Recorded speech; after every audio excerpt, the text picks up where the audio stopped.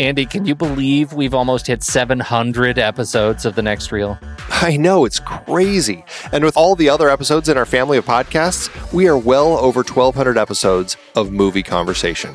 It's really pretty amazing that we've gotten to have these in-depth movie chats every week for over a decade now. And we couldn't have done it without our loyal community of film fans. Their support over the years has meant so much. For sure. That reminds me, we should give the merch store a shout out. Buying shirts from thenextreel.com/merch is a great way listeners can continue to support the show. Plus, they get to sport our great designs. Absolutely. I think sometimes folks forget we have a variety of shirts, mugs, phone cases, and more available. In fact, a great place to start is with a shirt sporting the Next Reel's logo. We also have that classic Fast Times Spicoli Surf School tee, or the weirdly popular Rusty's European Tour shirt. The one from National Lampoon's European Vacation. Why is that so popular? Search me, but we have sold a ridiculous number of those. I guess there are a lot of Rustys taking trips to Europe? We're always adding new designs based on movies we've covered, like our brand new design for a streetcar named Desire, featuring a streetcar named Desire. So if you want to rep your love of TNR and films, head to thenextreel.com/merch. Every purchase helps us continue to have these weekly in-depth conversations. So visit thenextreel.com/merch today. And as always, thanks for listening and being a part of the Next Reel community. We've got lots more great movie chats coming your way.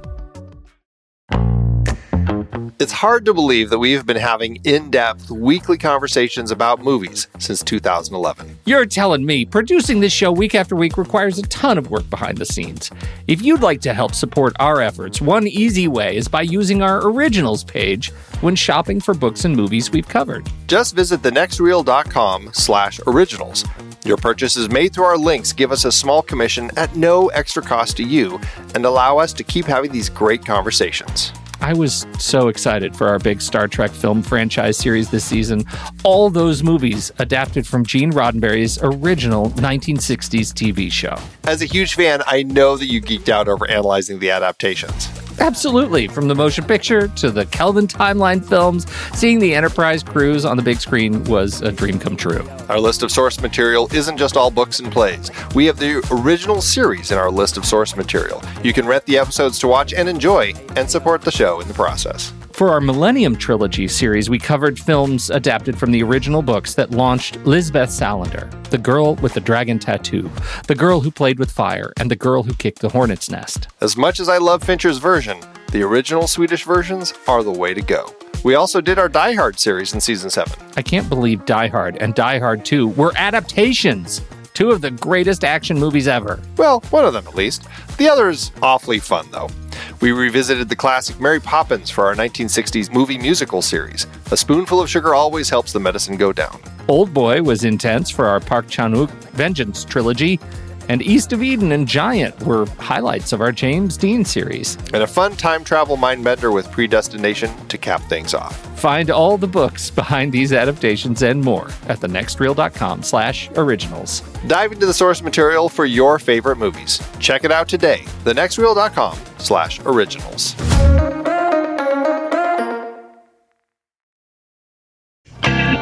This is The Next Reel, everybody. I'm Pete Wright, and that there is Andy Nelson. Hey, hey, hey. And this is a Behind the Sights very special episode. We've got a conversation with somebody who serves at a very special place right between the public and the media and the box office. Paul Degarabedian is a man who's been doing this for quite a while, and people who kind of pay attention to where the numbers for movies come from might have heard his name before or seen him pop up on the news talking about box office. He's now working at Comscore, which is it's kind of a statistics company. They do statistics for a whole variety of industries, but he specifically is focused on movies and theaters and just kind of all of the tracking of all the how movies are doing every week, right? And every Sunday, this guy zealously, meticulously, he and his team document performance of films each weekend and send out a report and an email to industry insiders in the media. And we happen to be on that list. We are followers of that. And we get this email every Sunday morning. We know exactly what Paul is doing every Sunday morning, right before he hits the media to do interviews about performance of films. And we thought it would be an interesting conversation to bring Paul on the show today to talk about his work and, frankly, his love of movies. Well, what do you say we jump into that interview then, Pete? Let's do it. Let's jump right in. I think you're going to like this, people. Here we go. Paul Degarabedian.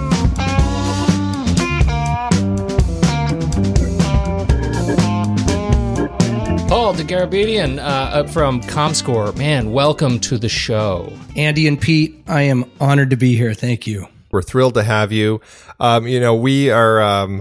We love movies. We know you love movies. We always, at the end of our show for each movie, we talk about statistics of the movie and how it did at the box office. I know that's a big thing in your life.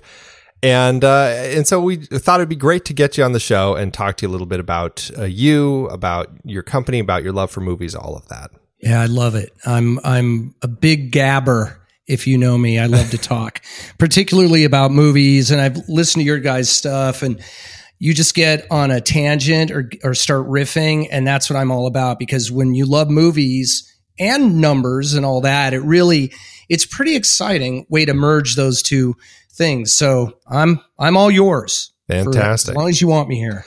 Well, first off, kicking us off, give us a sense of Comscore. You're working at Comscore, and what is Comscore? Who is Comscore? What is the kind of the goal of the company? Yeah, the company is a cross-platform measurement company. So we measure everything from movies, obviously, to digital platforms, to set-top boxes, home video, you name it, we measure it. So we're just in the business of compiling all this great information from all these different sources, big screens and small. And we also track social media.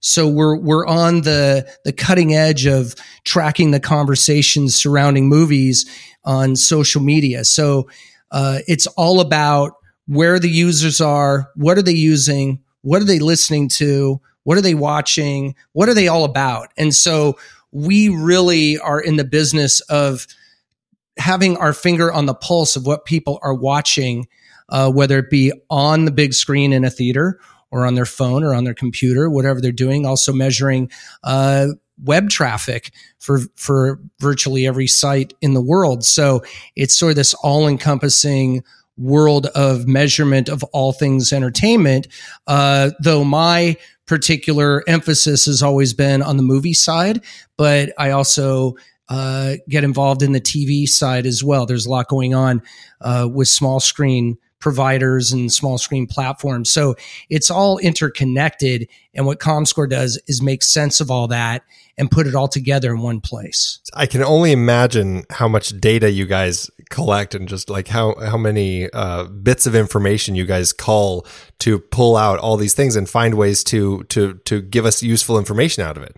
Yeah. And I mean, just for example, we measure 110 to 120 million set-top boxes and recording that information, yeah, it's insane. And when you look at the number of online transactions, digital transactions, conversations and all that, it's something like in the billions of pieces of information every year. So it's pretty incredible stuff. But at the heart of it is great content, right? So you got to have something to talk about, to measure the box office, to figure out the number of downloads, to measure the social media impact in the conversation. So all that comes together in that world of Comscore. Where do you fit in with other sources of information like Box Office Mojo or the numbers or places like that? Are they competitors of yours, or are you a source of information for them? Or well, we are the ones who get the information directly from the movie theaters and then provide that to the movie studios. So we are the source of all the information, and we work with the studios and the exhibitors to make sure that all that is working perfectly. When you see other sites quoting data, essentially it's coming from us because we are the ones at the point of sale around the world. So we're talking about countries all over the world. We're tracking box office everywhere in real time, and then the studios use that information. And that's where they send out their studio reported information to the world, but it's based on our platform. And we were Rentrack, and you may remember the name Rentrack. Rentrack merged with Comscore a couple of years ago, but Rentrack is really the entity that is the box office authority and has that, that direct connection to all the movie theaters around the world. So it's point of purchase, direct to us, from us to the studios. And then what I do a lot of, obviously, is talk to the press to get that information out there and disseminate it to all of those who are interested. But I look at every website. Hey, it's totally cool. If people are passionate about box office and there's these other websites, hey man, I think that's great. Why not? The more people are talking about this stuff, the more passionate they are. There's room for all of that, but our data is the data that is the engine that drives all of that pretty much. What's your, I don't know. I don't want to get too much into this. I know it might sound like a sidetrack, but I'm really interested in the sort of industry relationship, like how you fit relative to like Nielsen, because I know there's so much hue and cry about Nielsen, and it's kind of this. We actually had a comment in our Slack group when we said we were having this conversation, and they were referred to as farcical. And I'm not that I want to necessarily get into name calling and put you in a weird spot, but how does that relate? What are they doing with their data? How's that compare? Well, Nielsen, obviously a huge name, does a lot of measurement. Obviously, I just think for Comscore, our methodology is just something that we're very proud of. It's something that is so well vetted and so well thought out that I just don't know how you could find a better source for that kind of info. But yeah, everybody's got their place. I'm not going to say anything, negative about anybody. It's just that Comscore has this all-encompassing view where if you're tracking TV and movies and website visits, and social media conversation, we run the gamut of all that. So it's unique in that way to Comscore that we track all of these things in an all-encompassing way. And they all relate to each other in some way. I'm sure every one of us has been on every platform today, if not in a movie theater, which I'm sure we all will this weekend. So that's how it all comes together for Comscore. Now you talked about how you kind of are the face of Comscore, at least as far as the statistics with movies go, and how you go out and talk to the press and everything. Looking at you, let's take a step away from Comscore for a second and just look at you. Who is Paul? Now, make sure I'm saying this right. Degarabedian, is that right? Perfect. All right. So I've been actually repeating that as a mantra like all day today, all day. The first time I said it to Andy like 10 minutes ago, I screwed it up. It's perfect though. I tell you, I have been on live radio where I've had a host call me back afterward and apologize, saying, "Hey man, in 25 years of doing this, I've never name on air. I'm so sorry." I'm like, I'm sorry to be the one to break your track record, but no, you said it brilliantly. So I get it. And I'm not sensitive about it. Geez, the name's got 13 letters. No, it's fantastic. That's awesome. It's one that stands out for sure. Yeah. Totally. How'd you land in this side of the business in particular? I mean, as a fellow film nerd. Well, I went to Long Beach State and got my, believe it or not, radio, TV, and film degree. And later the students protested and were like, "We just want film and television on our degrees." So now I have 2 degrees from the same university. So I always loved film. I love doing radio, by the way. That's one of my favorite things. But at that time, very few people have radio in their degree, which that's a badge of honor to me. I love that. But the way and then I went to USC, Annenberg School for Communications, and then promptly couldn't get a job in the movie industry at all. I wound up at a architectural firm down in Irvine. Congratulations. Yes, thank you. Welcome to the world. Welcome to the world. Welcome to the real world. I think I was 30 years old at the time. And I was like, I've arrived, man. So what I did was I basically bought a video camera and started going around the country filming buildings and interviewing the occupants of the buildings. So I created my own job. And then I used the video toaster. I don't know if people remember that to edit footage. I mean, I'm old, man. I'm like, and so that's sort of where I got to at least exercise my love of film and at least filming something, because in school we were doing projects and all that. But really the way I got literally into this business is seeing the chart in the LA Times of the box office top 10, looking at the name at the bottom of that chart, which was Exhibitor Relations Company, and literally playing hooky for my job at the time and going over there and asking the elderly gentleman who ran the business if I could have a job. And he gave me a job on the spot. So I just saw the name, went over there, quit my other job the next day, and got to work over there. And within about 2 years, to his credit, this wonderful gentleman, he was in his 80s at the time. He worked in vaudeville, man. I mean, this guy was the real deal. And he started telling me, I do CNN, but now you're going to do it. And my heart dropped. I'm like, oh, no, I'm not doing that. I'm not going on TV. No way. But then he just threw me into the deep end of the pool.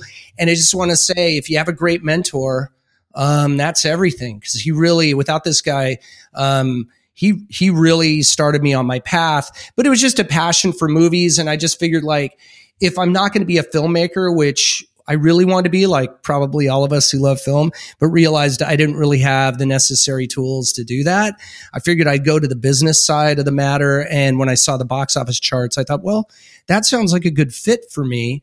And that was 25 years ago, and I'm still doing it. And I've never stopped. And I started my own company at one point, and then that company was acquired by Hollywood.com. And then after Hollywood.com, I came over to Rentrack, and now Rentrack is part of Comscore. So 25 years later, I'm still doing it. I still love it. I still get up every Sunday morning to do the box office. In 25 years, I've only missed 2 Sunday mornings of doing box office. Wow. I won't go into why. But I literally, that's my Sunday morning, 6:30 a.m.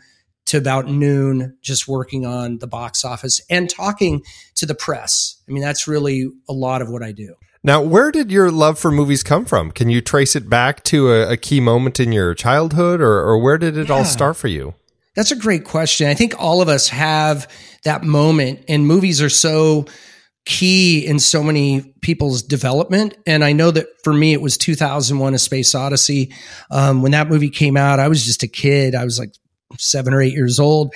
And my father, who literally was a rocket scientist, took, myself and my 3 sisters, my older sisters, to the Cinerama Dome in Hollywood, which is now the ArcLight, beautiful theater. And the dome is still there, designed by Buckminster Fuller, the geodesic dome, and saw that movie, and it blew my mind. And and having a dad who was in the space industry, and I had met all the astronauts at the time. I had sort of a charmed life in that way. It was like meeting the rock stars of the time.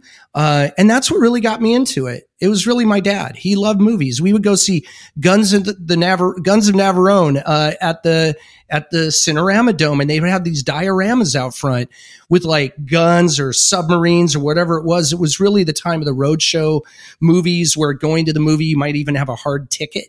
I remember even doing that for Apocalypse Now at the Cinerama Dome. Like, it was really an event, and the ticket was really expensive at the time. It was like $5 or something, for a hard card ticket. And that's what really got me into it. And I love filmmakers. I have filmmakers in my family. I respect the filmmakers like no other. You have to have a real passion for it. So for me, it's not just about dollars and cents. It's about that, but it's also about the love of film. And when I listen to you guys talk, I get it. I'm right there with you. If we were at a bar, drinking whiskey, we could probably talk for hours and hours about movies, because that's what's at the heart of it. But it really comes from, every time I see a movie, I think of my dad. He passed away about 10 years ago to the day, and he was the one who really got me into it. Well, and as a rocket scientist, it seems like you got some of the love of numbers from him also. I didn't. I was the worst math student in the free world. I cannot tell you the frustration of my otherwise mild-mannered father. His name was Paul, also, who was a PhD, Phi Beta Kappa, went to Caltech, all this, and his dumbass son. I was the worst in math. It must have been such a tragedy in his mind. But yeah, ironically, I work with numbers all the time, but it's certainly not the kind of thing that my dad was doing with the slide rule and all that. I don't have to do the slide rule for this, but yeah, it is. The Apple really not only fell out of the tree, it rolled all the way up, really far from the tree. It became a pear. Yeah, it became a pear. It became a banana like that. I was the worst student. I did not like school at all. I'm lucky I graduated high school, but what happened was my dad drugged me again in a rare moment of him being like forceful, dragged me to Long Beach State and made me sign up, to go to college.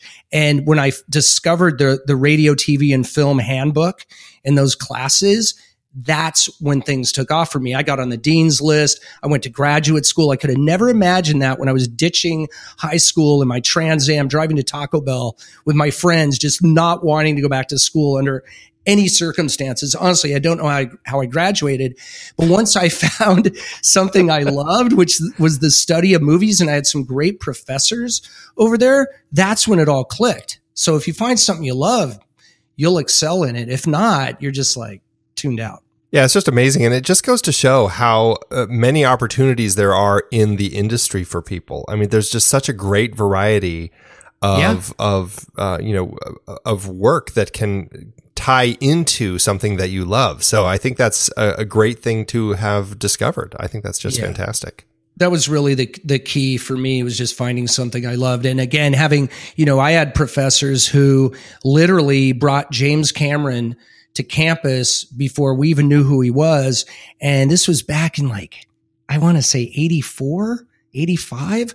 And he brought the first Terminator movie to show us, and nobody had seen it. And then we stood outside the classroom after seeing the movie, just talked with him for about 20 minutes. Man. And I had no idea who he was, but that's a great professor. Turned us on to, we saw Ghostbusters before it came out. We saw all these really cool movies.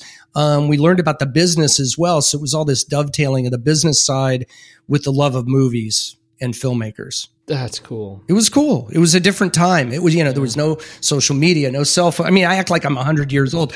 Kids, there was no, there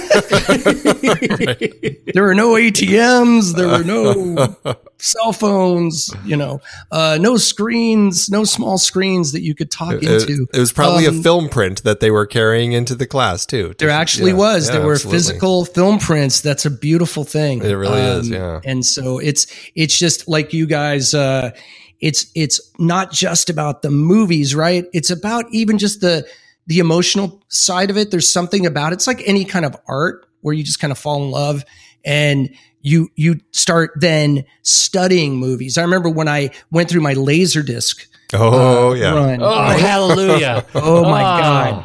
I bought every Criterion. Oh boy. I bought all the special editions, and now I think they're holding my door open over here. But oh my God, I would just pour over the commentaries, the scripts that were included. I mean, I love digital downloads, and they offer a lot of that stuff on the digital downloads, but there's something like, I'm a vinyl album aficionado too. And I'm the old geezer who'll sit there, open up the gatefold on the album, start reading the lyrics and singing along and reading who the engineer was and all that. Hallelujah. And for me, that's what movies are about, man. I would go through there. I mean, I remember I went to Show East many years ago when Thelma Schoonmaker and Martin Scorsese brought Casino to the convention. And I got to tell you, that movie in its first version, which we saw, which I'm sure had stuff that they later had to cut out. I mean, that movie was really intense. Yeah. It was great though. It's one of my favorites. But I walked right past Martin Scorsese and I went up to Thelma Schoonmaker and I'm like, you are my hero. Like and she was like, how do you even know who I am? And you know how I knew? I saw her in the extras on a Criterion edition of a Laserdisc of one of Scorsese's movies. And I just knew who she was and I worship her. So, that it's cool when you meet your heroes like that. And that was really cool. It's the thing I think people don't understand about, like, when you really, when you cross the transom, right? When you cross that gap from the guy who just goes to movies and enjoys to going to movies, but, goes to movies because that's where the dates go, to the guy who's reading the liner notes and doing all the things. They don't understand why movies can hurt your feelings when they're not great. Yeah. You know what I mean? Like, yes, I do. I'm telling you, we before we started talking, as this whole Justice League thing came up before we pushed the record button, that movie hurts my feelings. I haven't even seen it yet, but it hurts my feelings. I'm gonna go see it this weekend. I'm gonna contribute. My dollars will be in your chart on Sunday. Yes, but I like that. It already hurts my feelings because I love it so much. I'm so passionately connected to this whole thing, and I just don't think people understand us, man. No, that's a really interesting point. I actually feel hurt as well when I really excited to see a movie and it doesn't measure up, or the buzz on the street is that it doesn't measure up or whatever. Yeah. But I think that's really important because the way you feel about a movie is important. So the difference to me between like and loving a movie could be $200 or $300 million worldwide. So there's some movies that people didn't love. They didn't, there wasn't that passion surrounding them, but yet they get to almost 900 or, almost $1 billion. Had people loved the movie, then I think it pushes it over the top. And, for studios, do you want love or money? Well, the best is to have both, right? If you have take, for example, The Force Awakens, that was the perfect and there's other examples too. Yeah, right. A great movie. You just came out of there on a high, but also look what's going on with Thor right now. Look what's going on with Ragnarok. Thor is just a blast. Yeah. I mean, I'd pay double for that movie because the experience I got. It was so fun. Don't tell anybody that, but I would. I think the best movies of this year, Logan is in my top, maybe my top 10 of all time. I loved Logan. Spider-Man Homecoming was another one that reinvented the genre in a way. Thor took a concept, and I love the nimbleness of these filmmakers where they can say, we're going to take Logan, this character, in a different direction. And it wasn't just about making it R-rated. They were using the R-rated or the R rating not to shock you, but to take the character where that character really needed to go. If you're a hard drinking, hard living, guy who's trying to hang up his spurs, you're not going to go PG-13 with that. But Mangold did it in such a great way. I mean, I love that movie. I actually will say, and this may sound like heresy to a lot of people because we're down 5% on box office this year. We had the lowest grossing summer in 20 years. We had one of the lowest August grossing months in 20 years. We had one of the worst Octobers ever. But I will tell you, this year, I've loved and bought more of the movies, which is my example of when I love a movie or how I manifest loving a movie. If I buy it for my home viewing, that's when I know I love a movie. I have bought more movies to watch at home over and over this year. Logan among them, Split, Get Out, It, I thought was great. Wonder Woman was awesome. I mean, I could name American Made, I thought was great with Tom Cruise. There, in my opinion, despite the downturn in box office, there were some, I can't cuss on air here, but there were some freaking great movies this year. Well, maybe I could, but there were just some amazing movies this year. But that gets lost when, a lot of people, and I'm not naming names, but a lot of people like to jump on the fact that the box office is down. At the end of August, the sky was falling. It's over. People don't want to go to the movies anymore and all that. And then what happened in September? We had the highest grossing September of all time. Yeah. It's cyclical. It's product driven. That doesn't mean that there aren't outside forces. I mean, the industry does not want to wind up like Tower Records, which was $1 billion company 2 years before it went under. I mean, you have to be aware of the outside forces at play, be aware of them and adjust and be malleable to either market the movies better, to make it so it's not just about event movies that are going to drive people to the theater, but small movies too, make every movie an event. So I don't have all the answers. I just know that, there is a change in the weather here and all the signs are there. So it's time for, if people are worried about the film industry or the theatrical side or going to the cinema as an art form or as a way to go see movies, it's not going anywhere, but it does have to evolve. What's your take on a movie like, this is last year, Miss Sloane, Jessica Chastain? There's a movie that the guys on another one of the shows we do here on the Next Reel, Trailer Rewind, did a review of Miss Sloane, and by all rights, that's a terrific movie that was absolutely and dramatically underrepresented in terms of box office. How did these, what was the perfect storm there? Yeah, well, I think the perfect storm is that adult dramas often get lost There's something where if it's not a super, like this year, for example, horror movies and superhero movies just absolutely killed it. Almost all of them did very well. A lot of the middle of the road dramas, not middle of the road by their quality, just, a mainstream drama or an introspective drama or a movie that appeals to people over 30.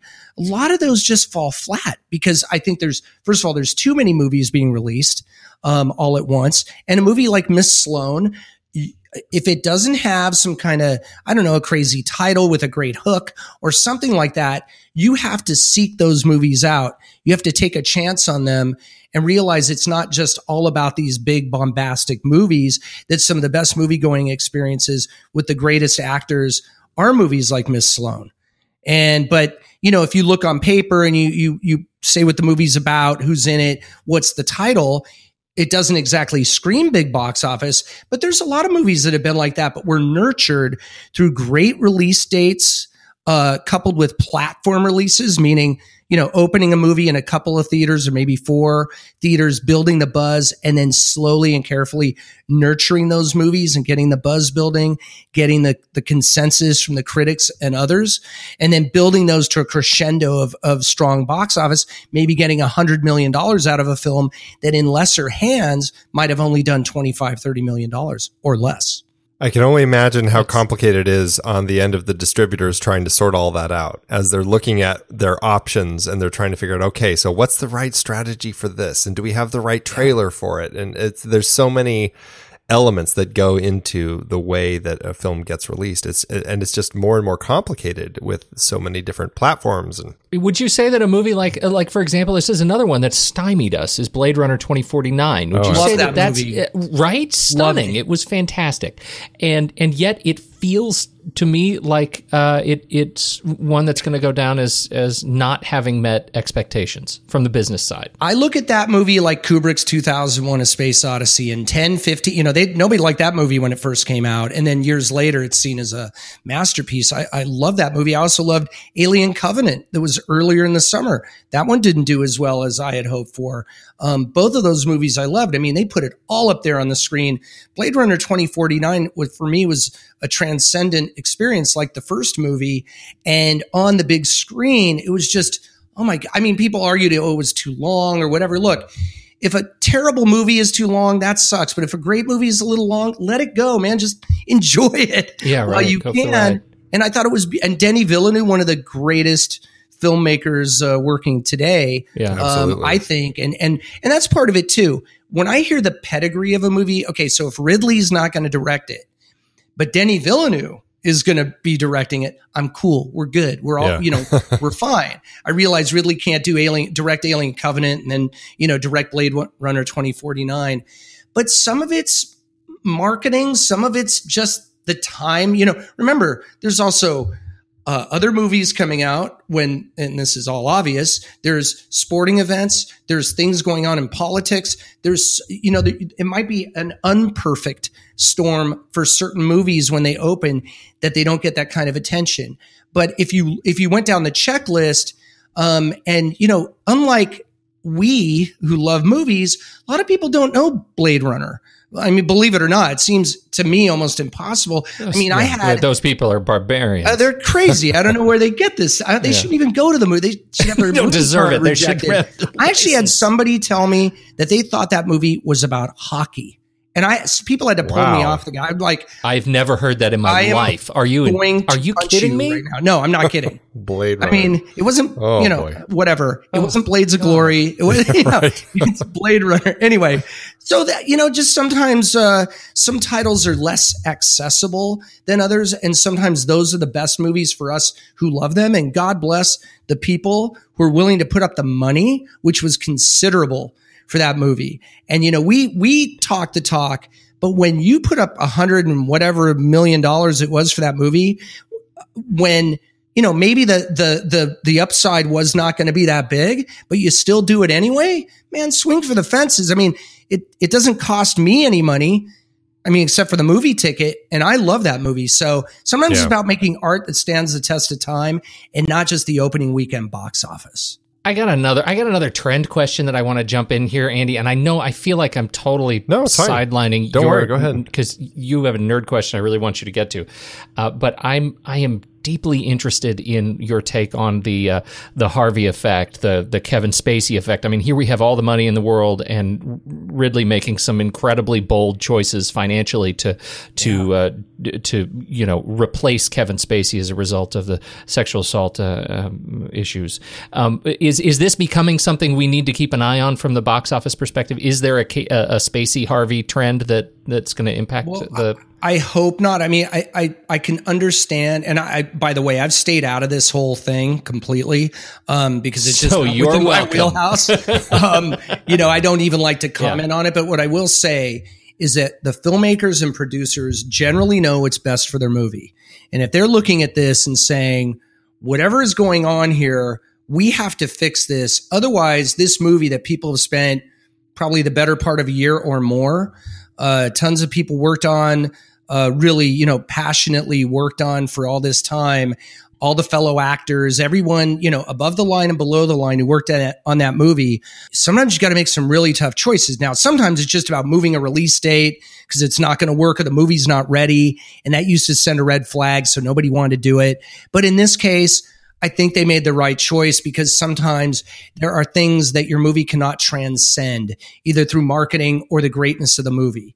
And that may have been one of those instances, but it's certainly not a positive situation for Hollywood in any way, shape, or form, and for any industry for that matter. It's a very unfortunate situation. And hopefully we won't see it affect any future movies, but every day we're hearing new things. So who knows? Yeah. That's the scary part. That's the scary part. And here we are. I mean, 6 weeks out, right? And I was in the theater this weekend, and there we go. There's a trailer, and there's Spacey on the big screen. My heart broke a little bit for the team that's scrambling to. Well, they must be editing day and night. They must be working furiously to get it done. And sometimes that's what you have to do. There've been other instances of movies, not for this reason, thankfully, but where actors or actresses had to be replaced, and they're pretty adept at doing that. But yeah, that is a pretty short time frame, but you're talking about a master filmmaker, a production team like no other, and I'm confident they can get it done. Yeah. And really state-of-the-art technology. I mean, it's unbelievable what they can do if they, what they're at least able to do. Anyway, that's right. Andy, I'm sorry. That's right. No, I was just going to throw in there, and then there are films like I Love You, Daddy, Louis C.K.'s film that the world may never see. Now, who knows what's going to happen with that one? That's right. And the saddest part of that is, again, the people who, by the way, I was talking to a filmmaker friend of mine today because, I like to surround myself with people with more talent than I, who can actually make movies rather than just watch them like I do. But we were talking about the fact that, you work just as hard on a movie, whether, when you drop that movie into the marketplace and it gets terrible reviews or great reviews, I would argue there's the same amount of work that goes into it. Nobody's on a set thinking, oh, this movie's going to get a 1-star review or a low percentage score or whatever. So there's people, it's like a company, right? But it's a temporary one. You're all working together towards this one goal. And it takes a lot of people to make a movie. And when you work on that movie, you, particularly if you're the writer, director, whatever, the ultimate goal is to have that movie seen by other people. But with this situation, this unprecedented situation that's going on, some movies are becoming casualties of that. And it's really unfortunate for all the people who had no wrongdoing in the scenario. The I Love You, Daddy is only a little bit different because of the sort of nauseatingly parallel story that it's telling. That adds an additional layer onto it, no question about it. So movie statistics. So you've got one side of them where you've got the budget and how much the studio spends on the prints and advertising and all of that, which they often try to hide from all of us. On the other side of the movie statistics, you have, all the people buying tickets. You have, but that even gets broken down into number of screens it's playing on, the different formats that it's in, like 3D or IMAX, how much the ticket costs in different places, the country where it's getting released, the form of its release, even the year of its release ends up kind of affecting it. Those are just like internal factors. Then, of course, you have all the nearly impossible external factors, like, are there wars that started, or giant TV shows that premiered a certain weekend, or like we just talked about, the Harvey factor, or other things happening in the world and entertainment that could affect a movie's release. So with all of this stuff that you have coming your way, how do you guys decide what information to use when you're tracking these movies and reporting on their successes and failures? Yeah, that's a really good question, because for some movies, the per theater average could be the highest of the weekend, but that movie might be number 10 or 12. So nobody talks about it. And that's why we are, starting to, we're thinking about doing another chart, which we've done before. But I think in today's world, there's so many movies like from Fathom Events, these Met Opera, but also other kinds of events, film-based events that are, maybe over the, one night during the week, but they make tons of money. I know that iPick is doing like magic, like live magic, and doing very well with it. Wow. But it's not a movie, but it's heard of that.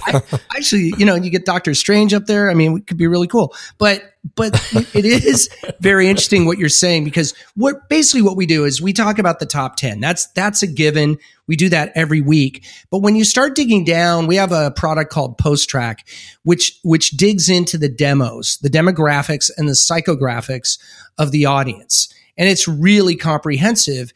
And you get a really strong idea on the first night of release, how people are responding to the movie. So the press is very interested in that, because sometimes the numbers, they're interesting, but we've heard those all before. Okay, $11 million preview, a $30 million first day, $110 million, whatever it is.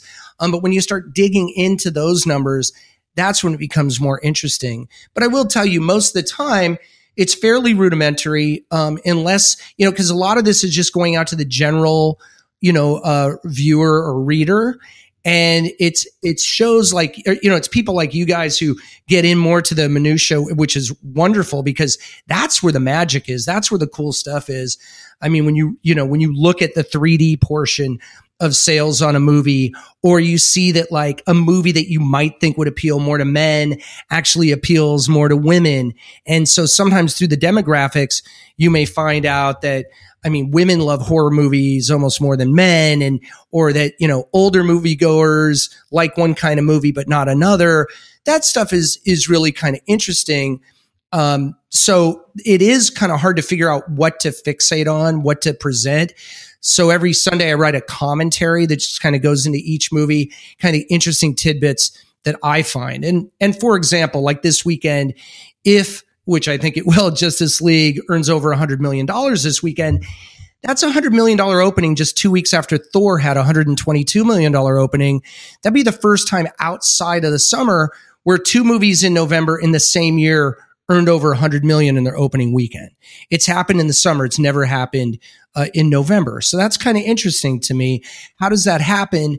And it shows you the power of superhero movies this year. Every single one is done well. I'm hoping Justice League, we have to go see it, decide for ourselves, but I'm hoping it follows in the footsteps of Logan, Guardians 2, Spider-Man, Wonder Woman, and Thor. So we'll see how that all plays out. Horror movies, for example, they have just been killing it, no pun intended, this year, from from Split and Get Out, to It, Happy Death Day, Annabelle Creation, Jigsaw even, right? Jigsaw even. Yeah. You look at those horror movies from this year, they've all done really well. I think part of that is the youth audience, as they say, loves horror, always have. And it just particularly struck a chord because younger viewers who technically couldn't buy a ticket on their own, because it was, after all, rated R. The fact that it was rated R made it more appealing. It was forbidden fruit. You go to school on, Monday or Tuesday and say, I saw it. And they're like, oh, wow, how'd you see that? Or who'd you see it with? How did you sneak in? Like, how did you get in to see the movie? So there has to be, for me, some level of eventism, if that's even a word, or an event idea tied to a movie, whether it be, hey, it's a superhero movie, Aquaman and Wonder Woman are in this superhero movie, so you have to go see it, or it's R-rated and you're not supposed to see it. That makes it an event too. How do you make things cool for the younger audiences who everyone says are staying away from the movie theater. I don't think they are, but you just got to make movies that speak to them. But that also means, I believe, having executives either hiring or at least talking to the not typical person, like the younger person who can tell you really what's cool and what's not. Not that everything should be done by committee and, all that, but even going to Twitter, if you put out a movie and there's a big criticism about something from everybody, right? This is free advice. It may be only worth that price, but it's free. No, but in some cases, it might be worth its weight in gold. If people are telling you, we like this, we don't like that, that's like, people pay to have audiences watch a movie and tell them. Well, this way you get it for free. You just go on the internet. Everyone's an expert. Everyone's a critic, as they used to always say. And you can learn a lot from that. And I think the filmmakers and the studios who are smart look at those comments and take them to heart. Not all of them. Some ideas are going to be ridiculous or won't make sense for a future movie. But there's a lot of great information out there that studios and executives and everybody in the business can learn from that. Though, of course, your vision for your movie should stay pure. I don't believe in changing something just for marketing reasons, because then everybody smells a rat on that. It has to be organic, but at least be informed as to what the audience is saying. Well, I think that's actually pretty important when it comes to even just the test audiences. I think test audiences can be beneficial to the filmmaker if they understand how to listen to it and kind of take that advice, but modifying stuff maybe, that they were already looking at possibly not working or things to change. Right. I think that can actually help make a better film. It's when they kind of start losing track of what it is and they start changing things just because, they didn't like this, let's get a new composer in, let's tack on a whole new ending, and all of a sudden you watch it and it's like, wow, they really just made that 10 times worse. You can destroy a movie that way. It'd be like, like they say, too many cooks in the kitchen. Yeah. If you have too many people getting their hand in it, then you're going to destroy it. But if you bring in a really brilliant chef to kind of help you out, or collectively, some really smart ideas that may come from a test audience or even from the Twitter sphere or social media, why not give it a shot? Now, if you do that and then everybody hates those ideas, well, then, I don't know if you can win. But remember, too, it's an art form. There are no right answers. And when you start treating movies like widgets, then you have a real problem. But on the other hand, if you're just creating movies that are super esoteric, have no appeal to anyone other than yourself, well, then that's also a problem.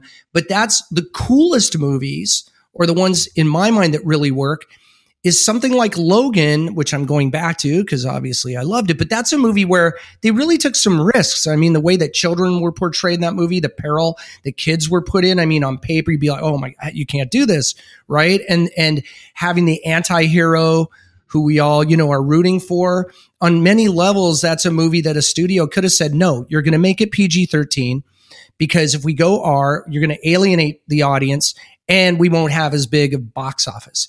But because Mangold and company were so pure, and I've watched the behind the scenes on that movie, of course, in their vision, and so steadfast in it, the movie, it was baked into that movie, all that love and organic love of the material, and it just really showed.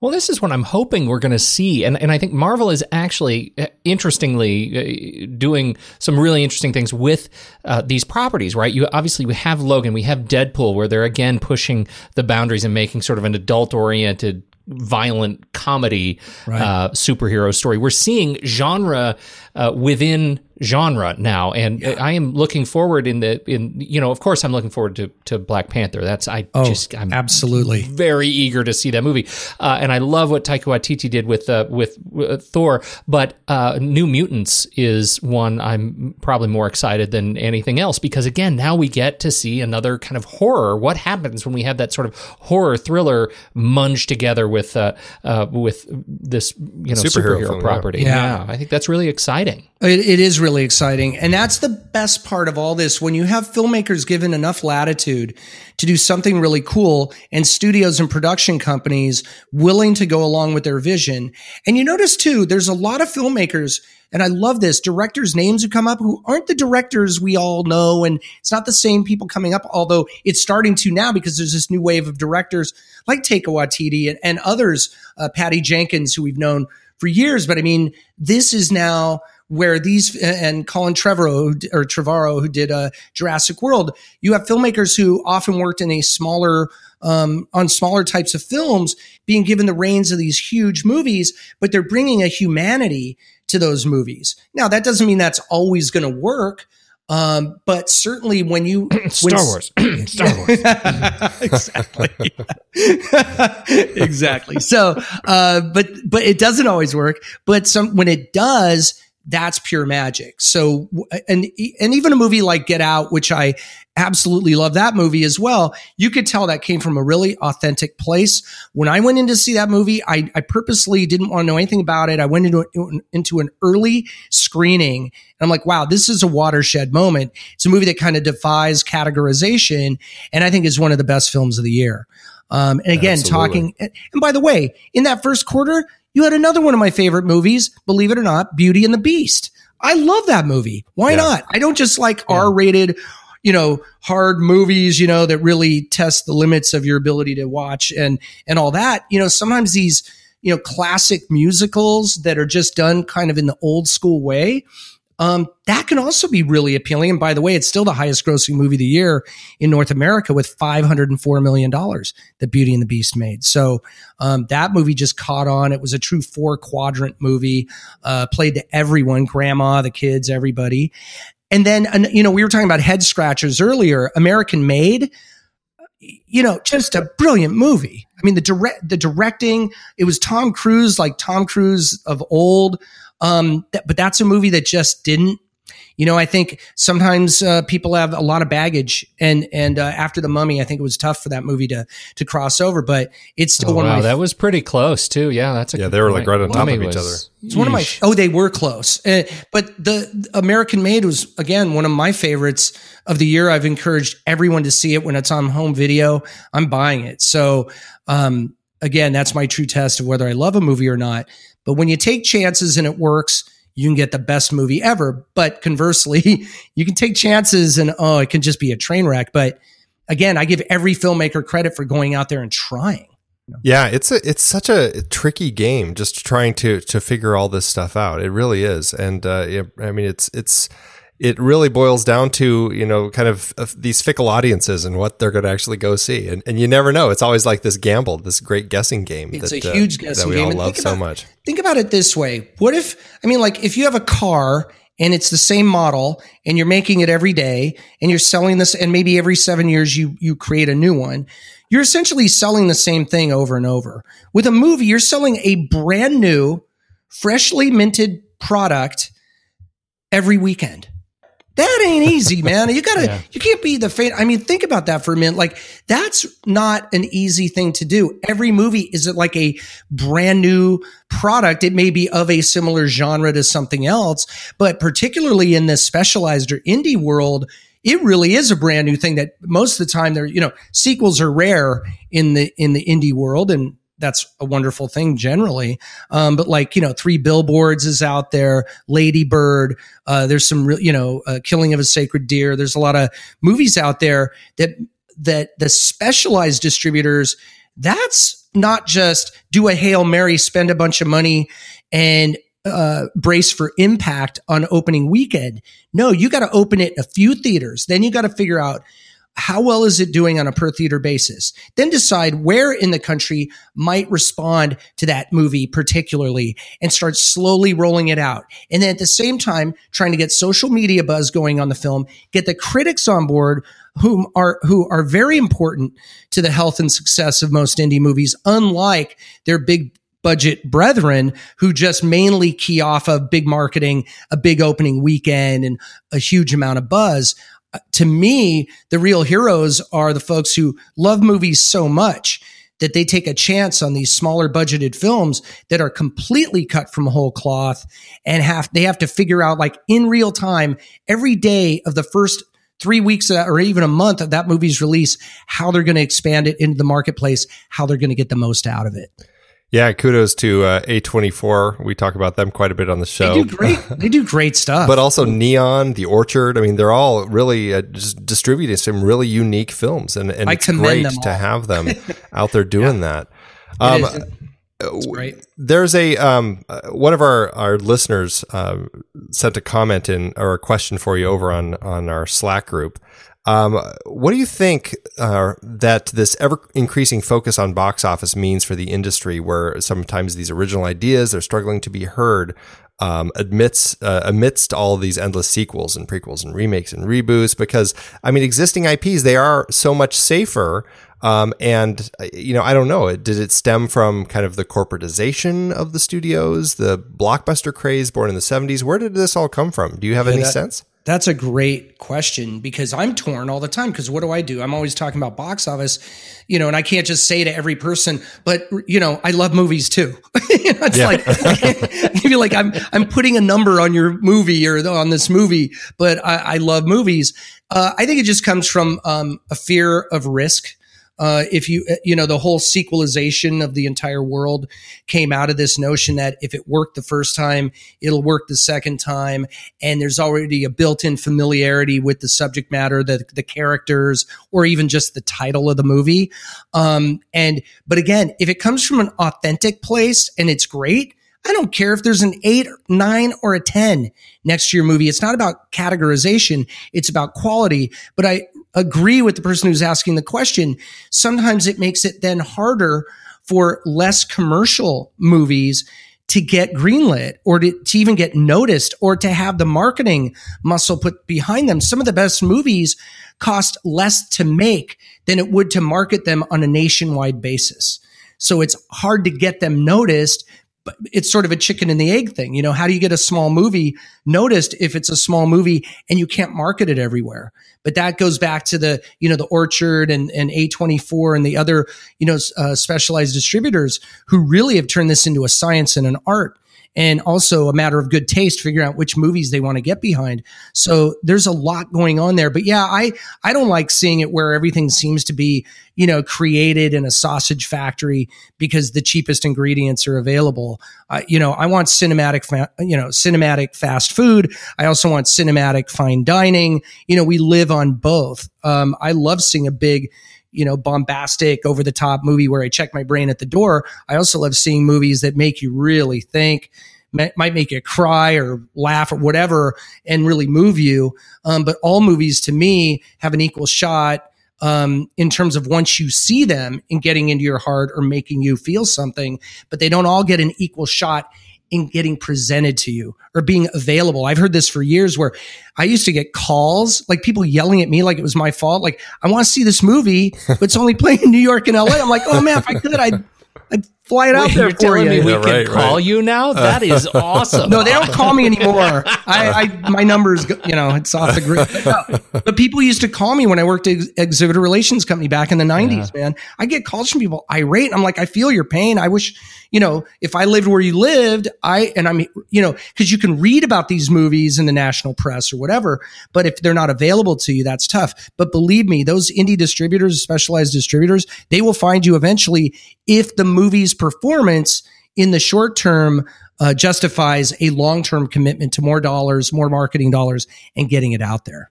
Yeah. Well, that's, it leads to another sort of side of the question. That is that of theater owners, right? And the role that the theater owners and the chains are having in sort of deciding so you may have heard my birthday is on Monday, and it's a national holiday. I heard about so, it. Yeah, it's kind of a big deal. And you're supposed to take the day off and see movies all day. That's what you do Everyone should do that. Everyone should do that. Right. I figured you'd be a supporter. Oh, totally. I scroll down my theater list, my local Saturday, I go into Fandango, I scroll down, it's all the same posters. It's all the same posters. And I've seen them, or I'm going to wait and see them when they're in home. I know there are other great movies out there, but I also know that there is this trend. All of the theaters in my area have been completely retrofit. All of the theaters now have the great big seats with they're all the electronic recliners. They're all trying these fantastic things to get me to come in to see the Atmos conversions. They're spending a ton of dough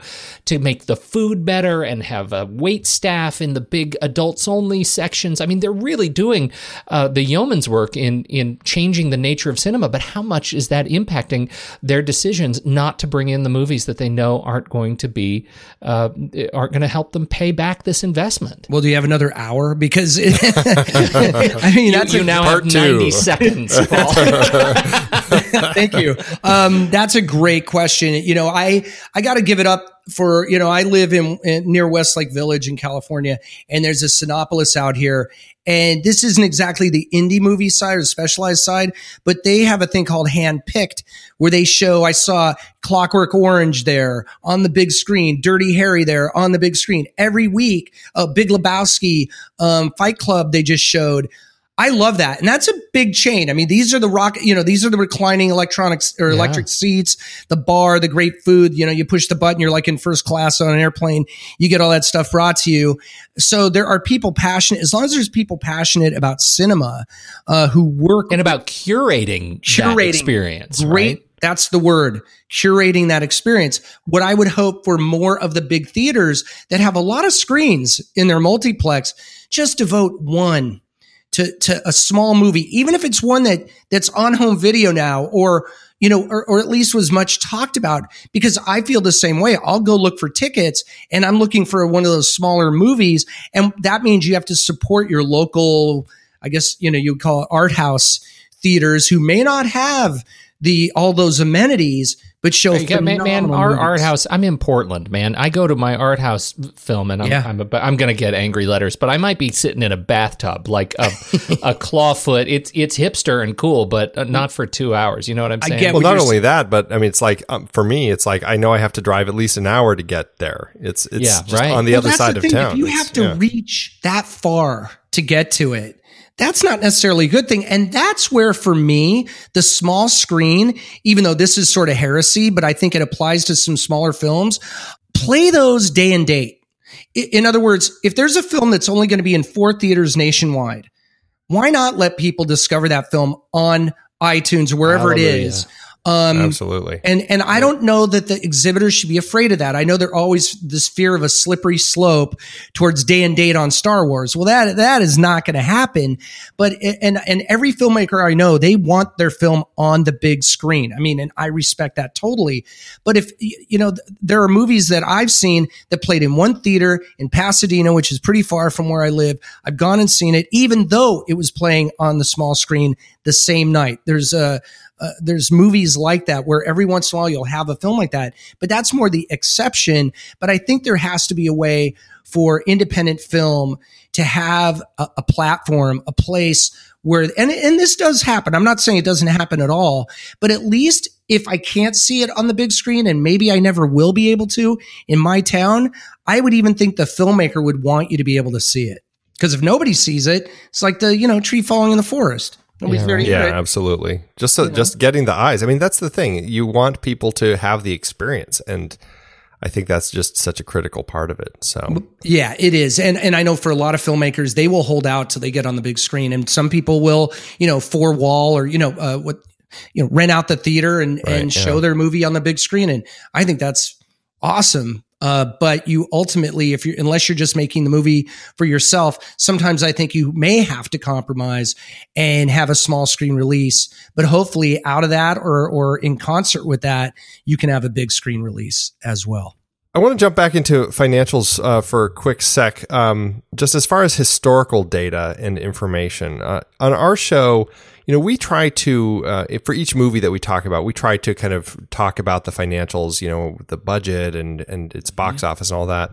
But it's always tricky because I'm always trying to balance it for inflation and kind of, compare, or it gets really tricky if it's a foreign film and I'm trying to, balance foreign currencies, and it just gets really crazy.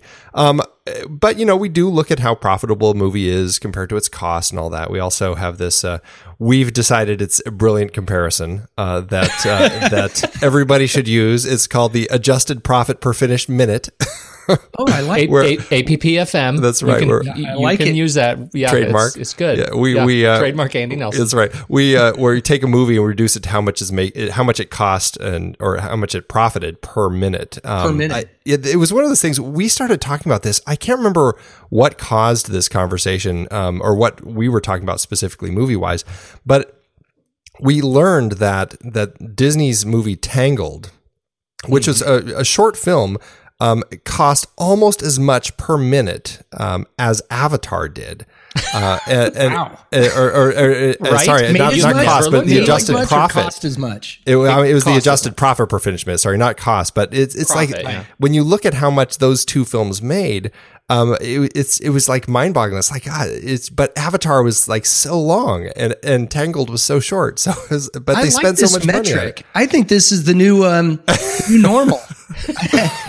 Well, we came up with this because it's like, there's really no perfect way to track a film's overall success over time, or at least we haven't found one. It is really, you are not alone, my friends. Yeah, it's tricky. I deal with this all the time, and generally, you're right. I used to go through hell trying to get budget figures. Now some studios will just put it out there so they can get ahead of the curve and control that message. But, the profitability of movies is something people love to study. Also, I've been, a lot of people say, well, why aren't you adjusting for inflation? It's kind of BS to compare a movie today with an average ticket price of whatever, $10, $12 to a movie from 20 years ago. And that's a valid point. And that when we talk about record-breaking box office like we had in 2016 of $11.4 billion, that doesn't really hold because of the, cost of inflation. But I would argue that the fact that we had a record-breaking year last year is really impressive considering the amount of technology inflation that's gone on. In other words, when all you had was movies and TV, and before that, just movies and maybe the radio and sporting events during the day, there were 60, 70 million people a week going to the movies right after World War II. Then TV came in, that dropped a little bit. Then we went to Super Panavision, VistaVision, all that to differentiate the in-theater experience from the home TV experience. I think I've got lost in the weeds here, but but it is a very daunting thing. I just look at it this way. If you have a movie that cost $8 million to make or 15 million and it makes 300 million or 600 million worldwide, I would say that's a winner. I think it's tougher to figure out the losers because oftentimes on those, studios are, understandably reticent to give out the budget figure because the profit margin is going to be so low. But when a profit margin is really high, like on most of these, the Blumhouse movies, they're known for that. They're famous for their profit margins. That's something to crow about, but the opposite really isn't. But when you have a really expensive movie that doesn't do well, it lends a lot of credence to the idea that just throwing money at something doesn't make it a better movie. And in fact, sometimes the simplest movies, and I've talked about this in terms of the dark universe, I would be told, and I'm not originating this idea, but I've heard this idea floated around that like Blumhouse, if they did the classic Universal monster movies in a smaller setting with more independent filmmakers, boy, you could have some really cool movies that could be super creepy and scary and make a ton of dough. But that's just, back of the napkin kind of hoping. You mentioned some trends of things that have happened over the course of the history of cinema, like, the real widescreen or the different sound formats. What are some of the other trends that have kind of drastically affected the overall box office in the history of cinema one way or the other? Yeah, well, I mean, there was a lot made of the home video revolution in the early 80s, of which I was a huge part with my Betamax. There you go. And still have it, although I don't think it works. I think that, may have impacted things a little bit. But I always say that, the only thing that can really hurt movies is either there have been periods where the movie theaters had to be all upgraded. So, and that happened. And now we have these great movie houses to go to. I think it really comes down to the product. That's what affects it. And also the in-theater experience is very important. I think theater owners have by and large today done a great job. And of course, if they just would put more small movies in some of those theaters, we'd love it even more. Mm-hmm. But I think that that's a way when you don't have to worry about your sight line, when you can kick back in your huge seat and enjoy the movie. That's like when you fly first class, you're a lot more excited to travel. And that's how it feels when you go to one of these movie theaters that has that. But certainly television impacted the business. The home video revolution in the 80s, the home theater revolution in the 90s, but remember back in the 90s, I remember people saying that it was the end of the theater, the movie theater. I've heard this so many times in my career over, all these decades of my career. It was mostly theater owners too, right? This is the end. I'm hanging it up. Well, the thing is, a lot of them, that's why a lot of theater owners don't like the idea of day and date release, meaning, a movie available on the small screen and in the theater on the same day. They're protective of their business. You've got companies like Netflix and Amazon releasing, and Hulu, but particularly, like Netflix with Mudbound releasing in 17 theaters this weekend, Beasts of No Nation last year. You've got small screen providers getting into the movie theater, well, not the movie theater business, but in the business of releasing movies that if it's something like Manchester by the Sea, they can have both on the small screen and the big screen and might even get Academy Award nominations. So we're in a world that's constantly changing. We have more content on more platforms, available on more devices than any time in our history. And the fact that people still go to the movies to the degree they do shows the singularity of that movie going experience, that it's not going anywhere. And that sometimes it's just a habit. I mean, you want to go because of a certain movie, but sometimes I just love going to the movies, man. Just sitting there with that flickering light and the whole thing. If it's a really, really bad movie, it's 2 hours you can't get back. As we all know. We've all been there. Yeah. But if you love the movies, you got to support the movie theater. That's our side of the bargain. But it's also incumbent upon the studios to create the best possible movies and the theaters to provide a great experience. We all have to work together in this. That may sound kind of Pollyanna, but I mean, it really is true. If you want to keep seeing movies in theaters, keep supporting them. But if the industry wants you to keep going, you have to have a great experience while you're there. And hopefully it's a fantastic movie that you want to see again, or again, eventually buy or rent or download on home video. Then you get 2 bites of the apple from the audience. And let's face it too, when you're there at the movie theater, the concessions are a big part of the profit margins for theaters. And now they've introduced great food. And to me, the greatest, you were asking what maybe is the single greatest achievement in innovation. Alcohol, my friends. Oh, yes. Alcohol. Hallelujah. I'm telling you, when I saw it's about Logan time. And he's drinking whiskey and I'm drinking whiskey, that's the embodiment of 4D. I was so happy. I'm like him. It was great. So, that's awesome. I mean, that's just the coolest thing to me, is just the ability to see a movie in a great environment. But there's nothing better, as we know, than seeing a great movie with other people. Even if they're not people that in that communal environment in the theater. Now I'm going to get off my preaching and I'll stand off my soapbox. But I really do love the movies. But we need good movies to watch. That's part of it. Let's scoot one more soapbox up for you. Are you a movie pass holder? And what's your thought? No, I mean, I'm not against it. I'm not for it. I don't know enough about it. I think to me, anything like that, if you use it, that's great. I think a lot of people buy things that give you a value add by, you're getting a volume, you're getting many tickets for one flat rate. I found that most scenarios with that, I'm not casting any aspersions on MoviePass, but a lot of scenarios like that, if you don't use it, then you're not getting the value out of it. I know that that's the model, right? Well, they count on it. Yeah, it's right? like going to the gym, right? Exactly. They rely on those people.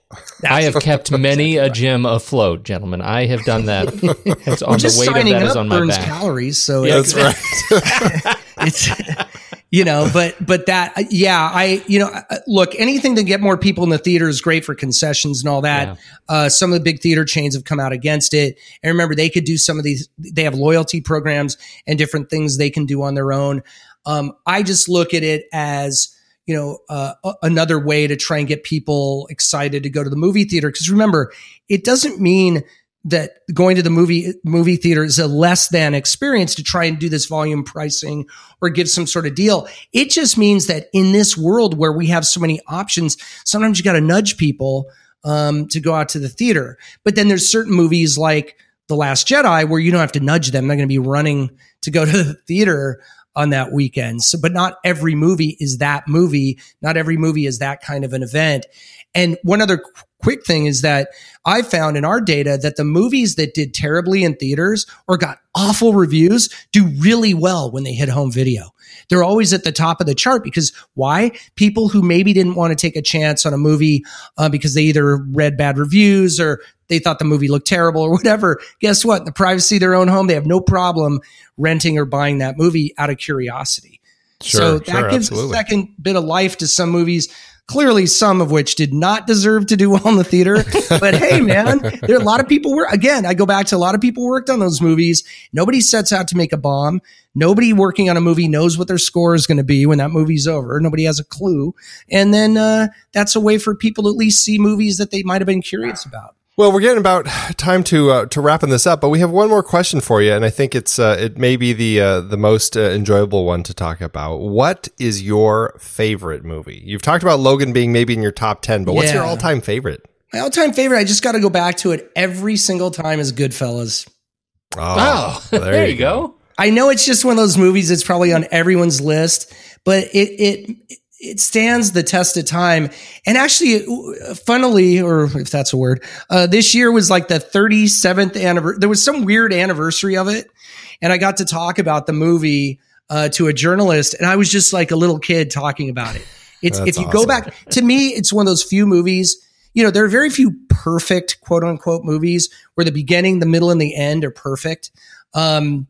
And the music and the narration, you know, the voiceover and everything, to me, it was perfect. But I'll tell you, Royal Tenenbaums is on my list. I mean, I've got a really diverse list of movies, but if you're going to pin me down to one movie, it still remains and probably always will be Goodfellas.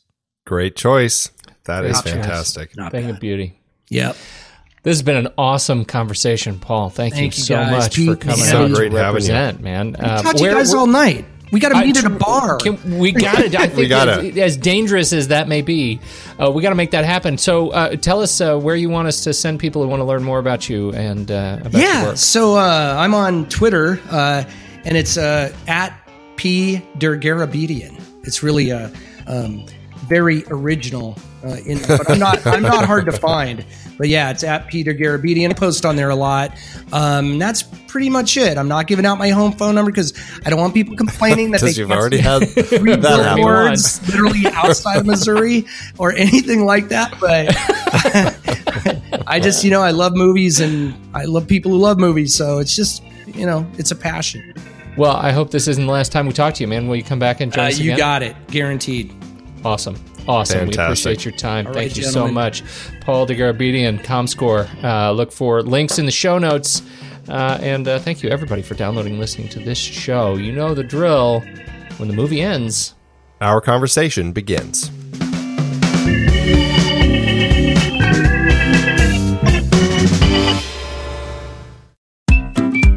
I've been podcasting since 2006.